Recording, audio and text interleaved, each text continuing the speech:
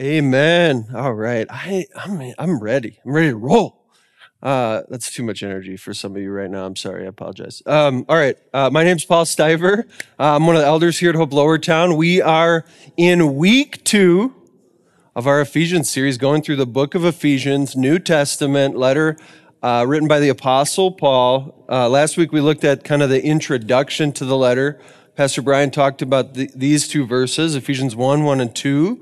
Paul, an apostle of Christ Jesus by the will of God, to God's holy people in Ephesus, the faithful in Christ Jesus, grace and peace to you from God our Father and the Lord Jesus Christ. That's some good grace right there in the introduction. So last week, Brian talked about kind of the Apostle Paul and his founding of this of churches in Ephesus on one of his missionary journeys, this ancient city of Ephesus in now modern day Turkey. And where there was a lot of a multi-ethnic kind of hub and a religious hub of different sacred sites. The goddess Artemis being worshipped by many people there. But Paul founds and ministers there, even starts a riot there. It's kind of wild how the gospel does that.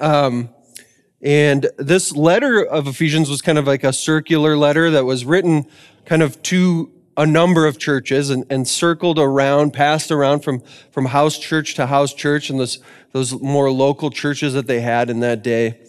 And so those were some of the things Brian set up. He also set up where we're going for the next 3 weeks. So today's message is Identity in Christ, titled Identity in Christ, looking at Ephesians 1, verses 3 through 14. And this is actually week 1 of 3 looking at these verses, 3 through 14. So we get to buckle in 3 weeks.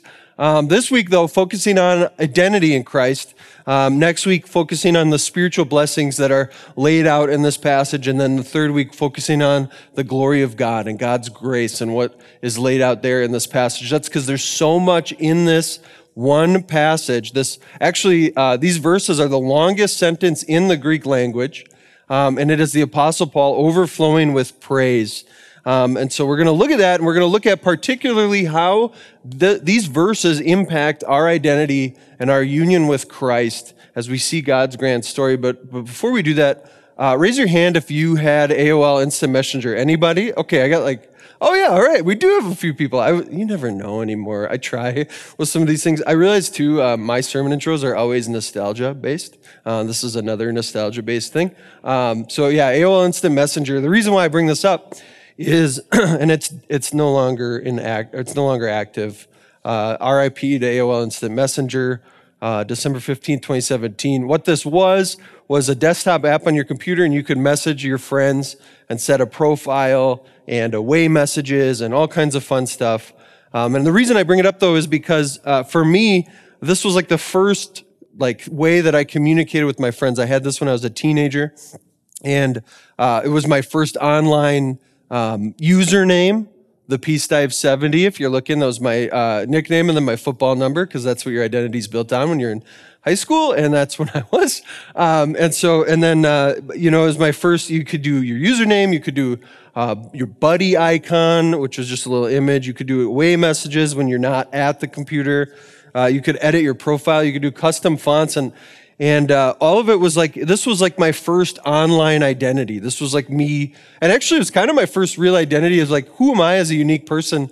When you're kind of entering that teenage phase and you're determining what you're about, what matters to you. But today we're going to look at identity.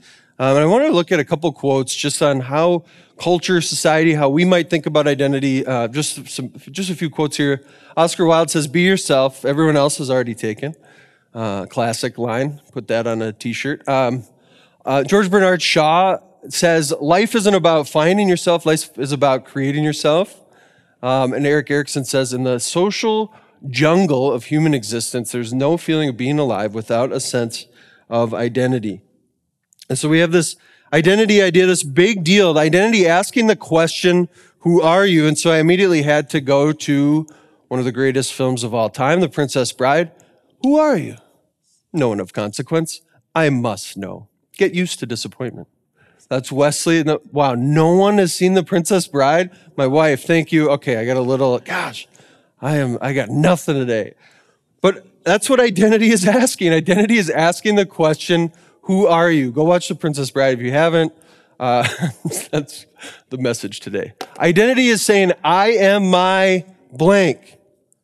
Who am I? What defines me? What gives me purpose? What gives me meaning? What do you put in that blank? What would it say if you were to fill that out? And then today we're going to look at, what do the scriptures say? What does God's grand story say?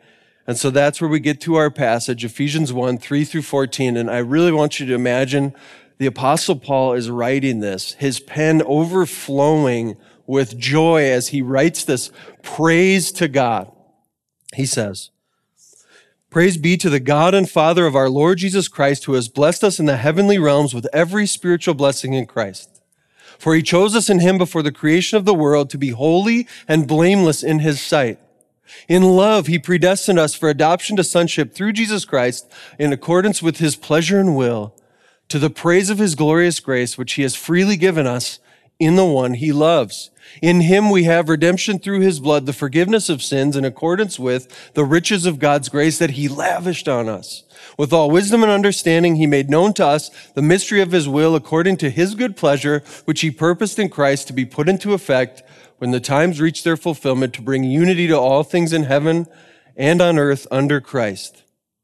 In him we were also chosen, having been predestined according to the plan of him who works out everything in conformity with the purpose of his will, in order that we who were the first to put our hope in Christ might be to the praise of his glory. And you also were included in Christ when you heard the message of truth, the gospel of your salvation. When you believed, you were marked in him with the seal, the promised Holy Spirit, who is a deposit, guaranteeing our inheritance in the redemption, until the redemption of those who are God's possession, to the praise of his glory." So that's this longest sentence in the Greek. There was no punctuation. Paul was just overflowing with praise about God's grand story. So let's go back to it. It's, praise be to the God and Father of our Lord Jesus Christ, who's blessed us in the heavenly realms with every spiritual blessing in Christ. For he chose us in him before the creation of the world to be holy and blameless in his sight. In love, he predestined us for adoption to sonship through Jesus Christ in accordance with his pleasure and will, to the praise of his glorious grace, which he has freely given us in the one he loves. We've got a lot of language here. First, the praise. Paul said, I've got to offer praise to the God and Father of our Lord Jesus Christ. Why? Because he's blessed us with every spiritual blessing. He chose us in Christ before the creation of the world that we would be holy and blameless. This idea in other translations is without blemish. The sacrificial system of the Old Testament and unblemished lambs being sacrificed. This is the idea, blameless, without blemish, that God would look at us in Christ and we would be without blemish, predestining us, choosing us for adoption to sonship through Christ.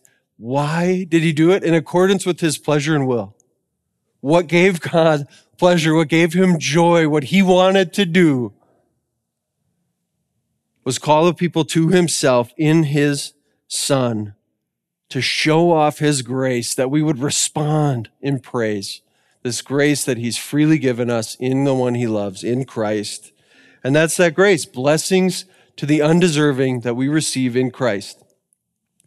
Earlier this year, before our baby was born, we got a chance to go on a little baby moon, and we went out to California. We went to McKinley Grove. This is not a picture of us on the trip. It's just a picture of a sequoia tree. Well, a few sequoia trees. I had to go. I've always wanted to see a sequoia tree. Fun fact, they can't grow unless there's fires, and maybe you knew that. The fires soften the ground, and then the seedlings fall and can take root and kind of, because they take so many resources, they need other things to be dead so that they can grow. But sequoia trees can be 3,000 years old. They grow to like 300 feet tall when they're mature, which means that there were 1,000-year-old sequoia trees when the letter to the Ephesians was written, when Rome was a civilization, which is unreal to think about how old these things are. There's actually a 1 in a billion chance that a seedling from a sequoia tree, even though they shed 400,000 a year, will fall and actually grow to maturity. To get one of these 3,000-year-old trees is a 1 in a billion chance. But when we see this God's grand story, we see the gospel is not chance.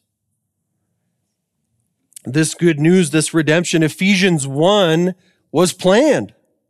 It wasn't just a random seedling falling, and maybe this would happen, that from eternity, God has, in accordance with his joy, planned to redeem a people in his Son. He's planned to accomplish it. He's planned to redeem. He's planned to save so that we might know him. And so he chooses in that. We saw that in the beginning here. He's choosing us in Christ. And that can be tough for us. So we got to ask, who does he choose?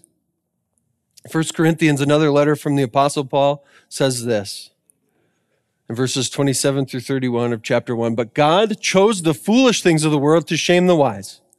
God chose the weak things of the world to shame the strong. God chose the lowly things of this world and the despised things and the things that are not to nullify the things that are, so that no one may boast before him.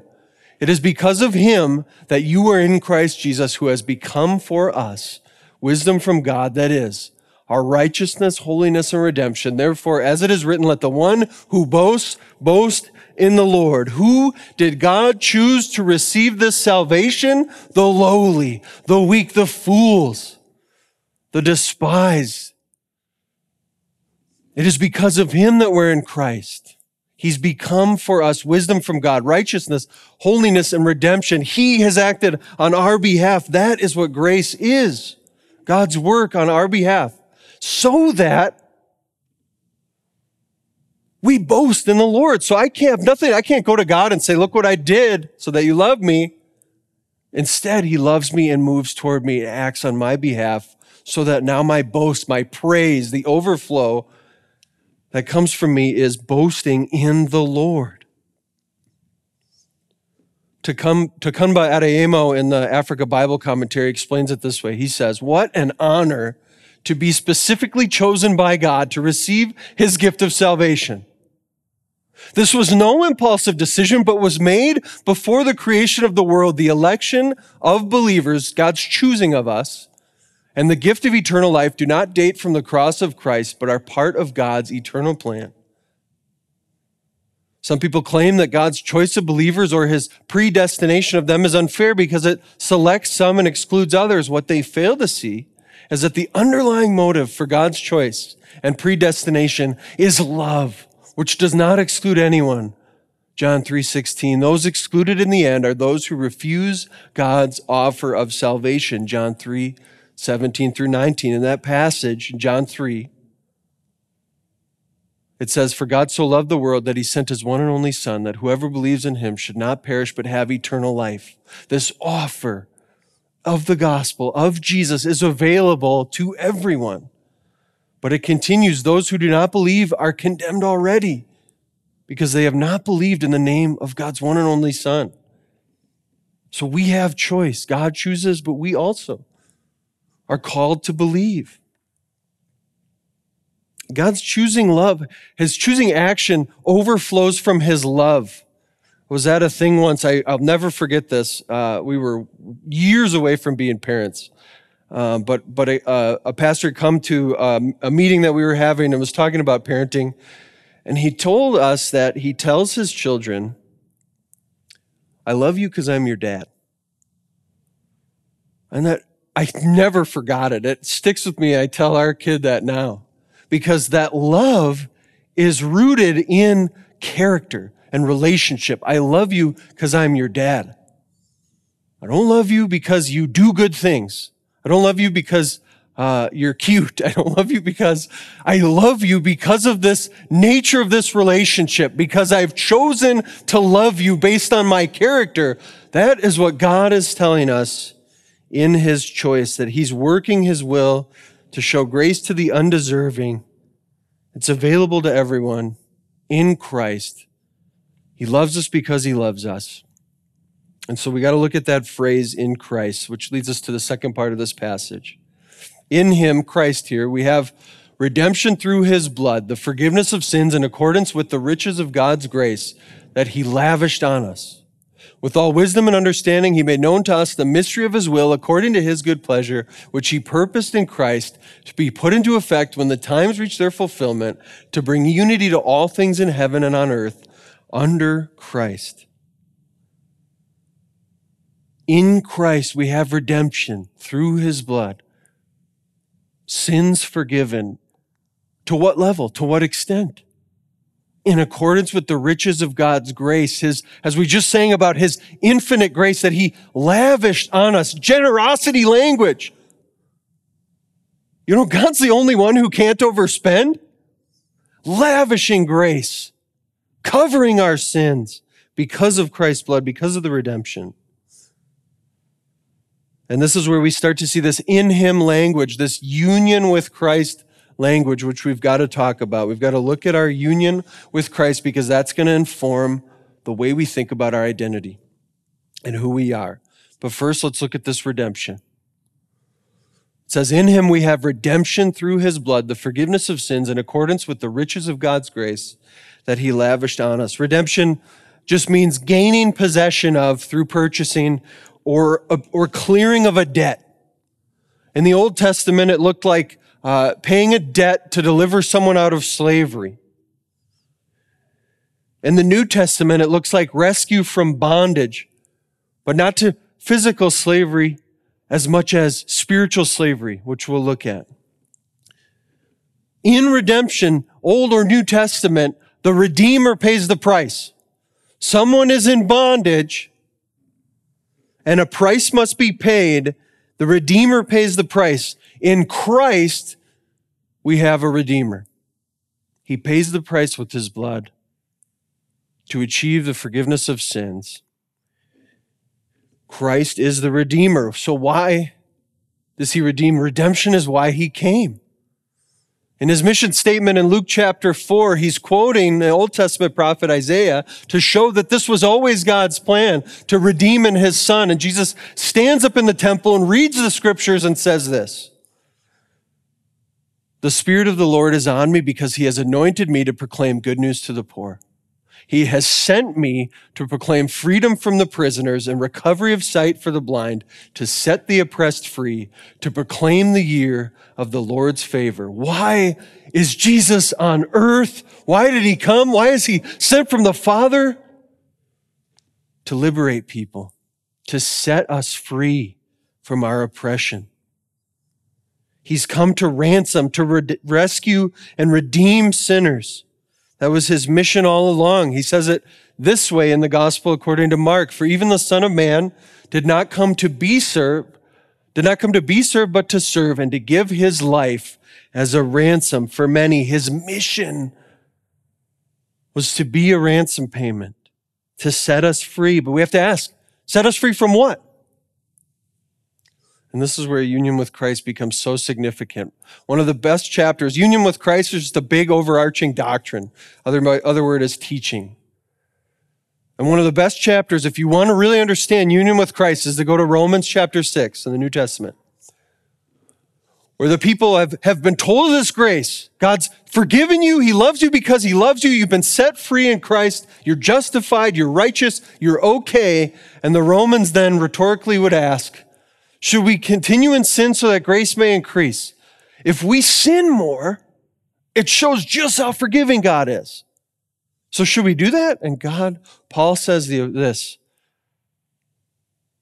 He says, by no means, we are those who have died into sin. How can we live in it any longer? Or don't you know that all of us who were baptized into Christ Jesus were baptized into his death? We were therefore buried with him through baptism into death, in order that just as Christ was raised from the dead through the glory of the Father, we too may live a new life.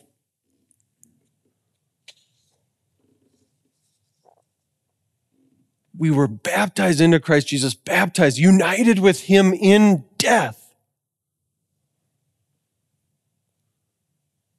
For if we have been united with him in a death like his, Paul continues, we will certainly also be united with him in a resurrection like his.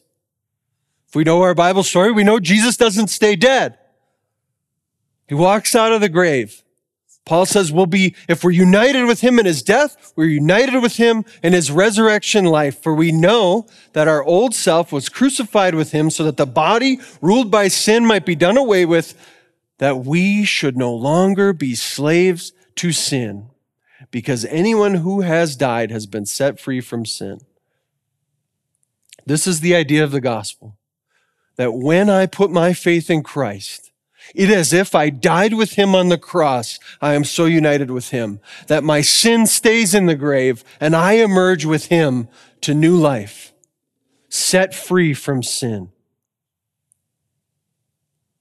Paul continues, verse 8, now if we died with Christ, we believe that we will also live with him, for we know that since Christ was raised from the dead, he cannot die again. Death no longer has mastery over him. The death he died to sin once for all, but the life he lives to God. In the same way, count yourselves dead to sin, but alive to God in Christ Jesus. So Jesus came to rescue us, to ransom us, to buy us out of our bondage, our slavery to sin. And we're actually now dead to sin and alive to God. What is this slavery to sin? I've got just two examples. Sin encompasses many things in the Bible, but it's certainly, we sometimes only think it's our actions, but it's also our hearts. So for example, if I steal, that's an action that I did, but it's my heart of greed that's the problem. If I gossip, that's an action of sin that I did, but it's my heart of pride. I would never do that. Can you believe they did that? I'm better than them. That's my heart.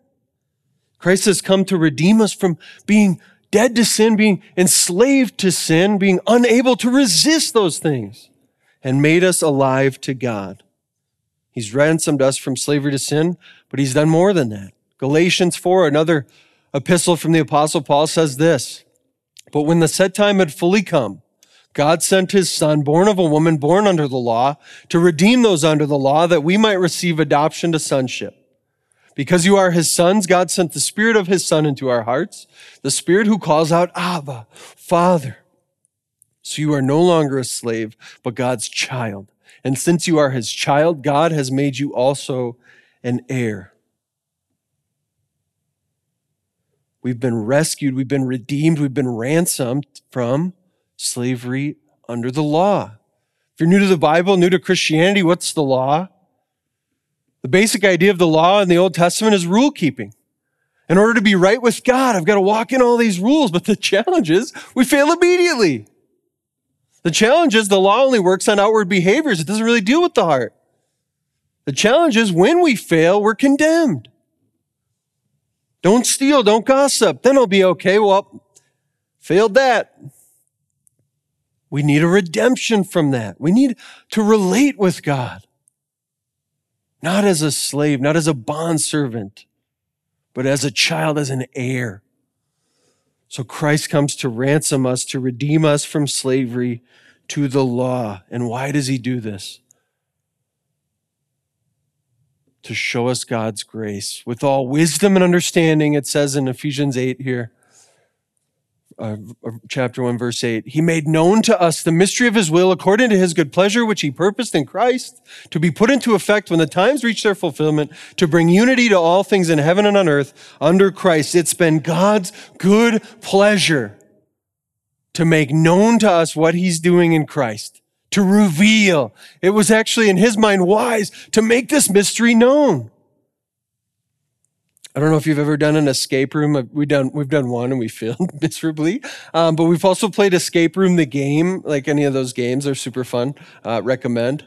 And with escape rooms, the thing it always is, it feels like, it's the thing it's like a surprise. There's always a twist and you're like, oh, that's how we get out. We needed this 4-digit code that was like right in front of you. It was like on the wall in 4 places or something. Like one of the clock numbers was circled and you're like, oh, how could we not see this? It's right in front of us.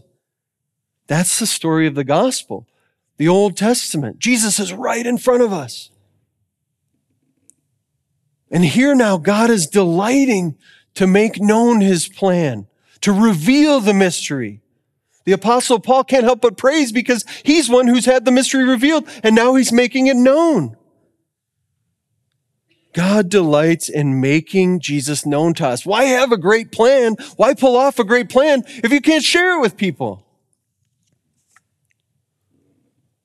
And so that we get the sharing of this plan. In him we were also chosen, verse 11, having been predestined according to the plan of him who works out everything in conformity with the purpose of his will, in order that we, who were the first to put our hope in Christ, might be to the praise of his glory. And you also were included in Christ when you heard the message of truth, the gospel of your salvation. When you believed, you were marked in him with a seal, the promised Holy Spirit, who is a deposit guaranteeing our inheritance until the redemption of those who are God's possession, to the praise of his glory.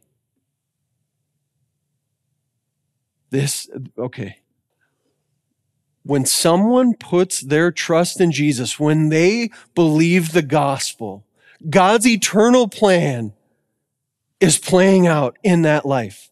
When you believed, you heard this message of truth, this gospel of your salvation, and you were included.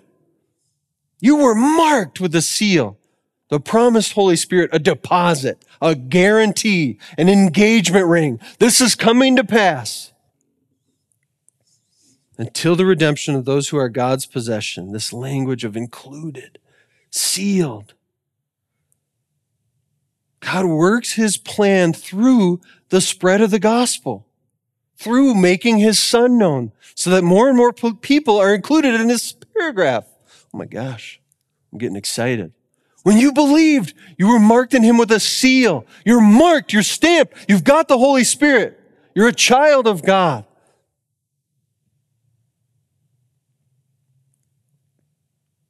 You've got a new name, a new family, a new life. You are a new person. When someone believes the gospel, it's a miracle. And it's God working his plan, giving us his Spirit, adopting us. Romans 8:14-17 says this, for those who are led by the Spirit of God are the children of God. The Spirit you received does not make you slaves so that you live in fear again. Rather, the Spirit you received brought about your adoption to sonship. And by him, by the Spirit, we cry, Abba, Father. The Spirit himself testifies with our spirit that we are God's children. Now, if we are children, then we are heirs, heirs of God and co-heirs with Christ, if indeed we share in his suffering, in order that we may also share in his glory. This evidence of our adoption of God, God's plan from eternity to bring a people to himself as his children, as his heirs, through the redemption of his Son, giving us a new family, a new name, a new life, comes to us in Christ. It is because of our union with Christ. This is a big list. Another thing I apparently do when I preach is lists. I love the lists, guys. Union with Christ. Let's talk about it. We've seen it. Let's talk about it a little more. United with Christ. I am one. I'm grown together. The Greek word literally means planted together, like a tree together. Interwoven, united with Christ in God's eternal plan. It was always his plan. United with Christ in his obedient life. All of Jesus' obedience, his perfect righteousness when he walked this earth, every area where we fail, he didn't. United with him in his obedient life, which means he's the right person to die, which is why we saw he came. So we can be united with Christ in his death for sin, that all my debt that I owe God because of a life of sin, past, present, and future, is taken with Christ to the cross when I put my faith in him, and I'm sealed. I'm brought from death to life, united with Christ in his resurrection life. As Paul said in Romans 6, that now I have newness of life. That I'm united with Christ now, that the Spirit that he was led by and filled with is the Spirit that indwells us. That I'm dead to sin. I'm alive to God. I can draw near to the Father. I can go into his trophy room and get fingerprint smudges on all his trophies of grace. Because I'm a child. Not only that, I have eternal life, a secure hope. I know what's going to be my future. Even better, called into Christ's diverse body in the church. That we share the Spirit, we share the Father, we share this redemption. That unites us in our diversity. And we saw then all things, everything in heaven and on earth, all things will be united in Christ in the new creation. Union with Christ is everything. It's God's eternal plan. It's what he's doing now. It's what he does through the gospel. When you believe, you're united with Christ. And it's what our future is. So how does that then impact our identity? When I say I am my blank, what defines me? What gives me purpose? What do I put my trust in? What do I look for meaning in? How do I think about myself? Maybe you say I'm my past. The things I carry with me, the baggage, the hurts. Maybe I'm my family role. However good I'm doing as a son or a mom, maybe that's what defines me. Maybe I'm my relationship status. If I could only be married. If I could only be single. My next promotion. I'm not okay until I get that next promotion. Then I'll finally feel like I matter. Maybe I'm my accomplishments. If I can't get something right, something's wrong with me. Maybe my body image. My education. Do I look down on others who don't have the same degrees as me? My health, if I could only get more fit. The challenge with putting our hope and trust in these things is they're never good enough. But the gospel says, no, you're not those things. The gospel reshapes our identity. What if you say, okay, I'm my politics. I've got a better view on politics than everyone I know. I'm my anxiety. I'm defined by my mental health struggles. I'm my failures. I look back at the things I've done wrong. That's what makes me. I'm my status in life. If I can only get to that next echelon. Maybe I'm my self-worth. I'm my reputation, what others think of me. That's what defines me. My financial security, my sin. Again, these things will eat us alive. But the gospel says, no, you're not those things. The gospel reshapes our identity. The gospel identity is this: I am my Savior's. The central and defining way that I think about me is that I belong to Jesus Christ. So we can say with the Apostle Paul, this memory verse from Galatians 2:20, this ultimate verse on internalizing our identity, getting this idea down into the marrow of our bones. I have been crucified with Christ, and I no longer live, but Christ lives in me. The life I now live in the body, I live by faith in the Son of God who loved me and gave himself for me. This is our identity reality. If you're in Christ, you no longer live. Christ lives in you. So now you live by faith in the Son of God who loved you and gave himself for you. I think about myself as one who is loved, who Christ died for. How can I root my identity in Christ? Because of this cross. This giving of himself for me, this dying a death in my place. I am loved by Christ. I'm in Christ. I'm united with Christ. So now I can root my identity in Christ. Just from these few verses here, 1 through 14, we've seen these phrases for how we can reshape our identity and think about ourselves as in Christ. And this isn't individual, it's together. In the church, this is who we are.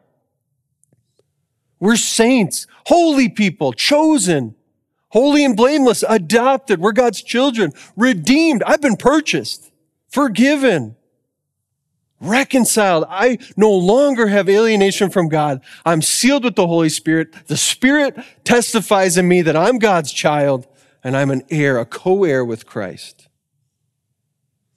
That's the beauty of this gospel, the triune God, the Father, Son, and Holy Spirit, all at work in bringing this eternal plan to fruition. So that we now can internalize this story.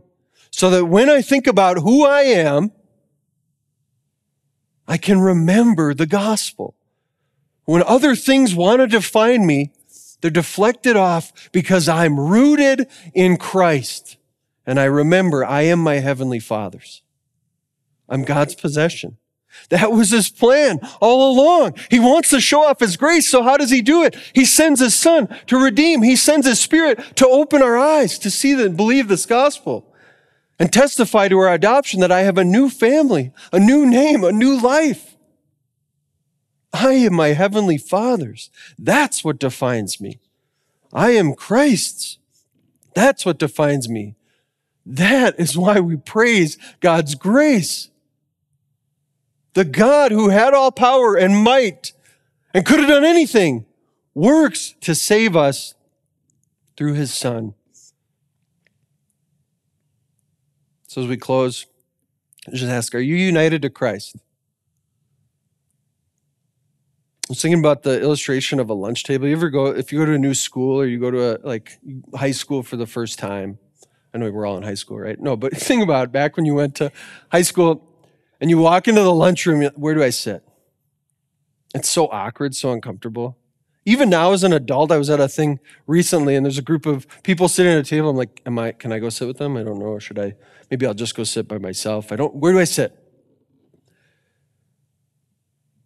If you're a newcomer to Christianity, new to the gospel, new to hearing this message, you might feel that way. You might feel like, where do I sit?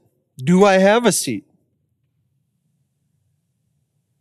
What this passage tells us is when you walk into that lunchroom, you're looking at a lunchroom that God built. When you look at what table to sit at, you're looking at the table that God built. It's his plan. He built the table, he built the lunchroom, and the offer of the gospel is sit down.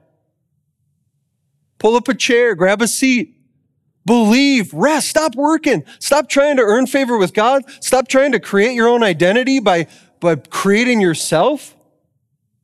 Sit down at God's table by trusting Christ. There's always an open seat at the table with Jesus because of the redemption that he accomplished. Secondly, root your identity in Christ. Respond to the gospel by rooting your identity in Christ. Dig in. Memorize that passage. Write down that list. Go back. Circle every word in that passage. Say, that's what defines me. I am my Savior's. I am my heavenly Father's. That's the number one story that I tell about myself when I think about myself. That's what I think about my brothers and sisters in the church. We belong to Jesus. We have the Holy Spirit. God is our Father. Root your identity in Christ. We're going to move now to a time of communion. And it's a great time to remember our union with Christ and God's plan to unite us to his Son. It's a great time to remember that we, when we believe the gospel, are united to Christ for all time. But it's also a great time to remember that we, when we believe the gospel, are united to one another as brothers and sisters in the church, in the new family of believers. So we take communion with our thoughts on our own sin and our own struggles, and we cast them upon Jesus. We take communion and remember our brothers and sisters in Christ. One of my favorite things is to watch you guys take communion and remind myself that we are brothers and sisters because of what Christ has done. At Hope, we call it open communion. You don't need to be a member of this church or any church. You can feel free to avail yourself. The elements are on either side up here. We only ask that you would be a follower of Jesus. So you would be someone that says, yes, I trust Christ for redemption. I'm united with Christ. As we take these elements, they're reminders of our redemption. The bread, his body broken for us. The juice, his blood shed for us. What was our cost to be redeemed was Christ. And now we are in Christ. Let me pray. I'll invite the worship team up and we'll continue on in service. Father, we praise your glorious grace, that in a world that looks at quote unquote undeserving people and seeks to cast them out, you look at us sinners and say, my plan is to redeem, and I'm going to do what it takes. You sent your son to pay our price, and you sent your Spirit into our hearts to testify to our adoption that we belong to you. So God, I pray now as we think about that, you would move in us. Help us to worship you. Help us to praise your grace. That you would be glorified in our hearts right now as we think and reflect on the beauty of your plan, what you have accomplished in Christ. We thank you and we pray all this in Jesus' name. Amen.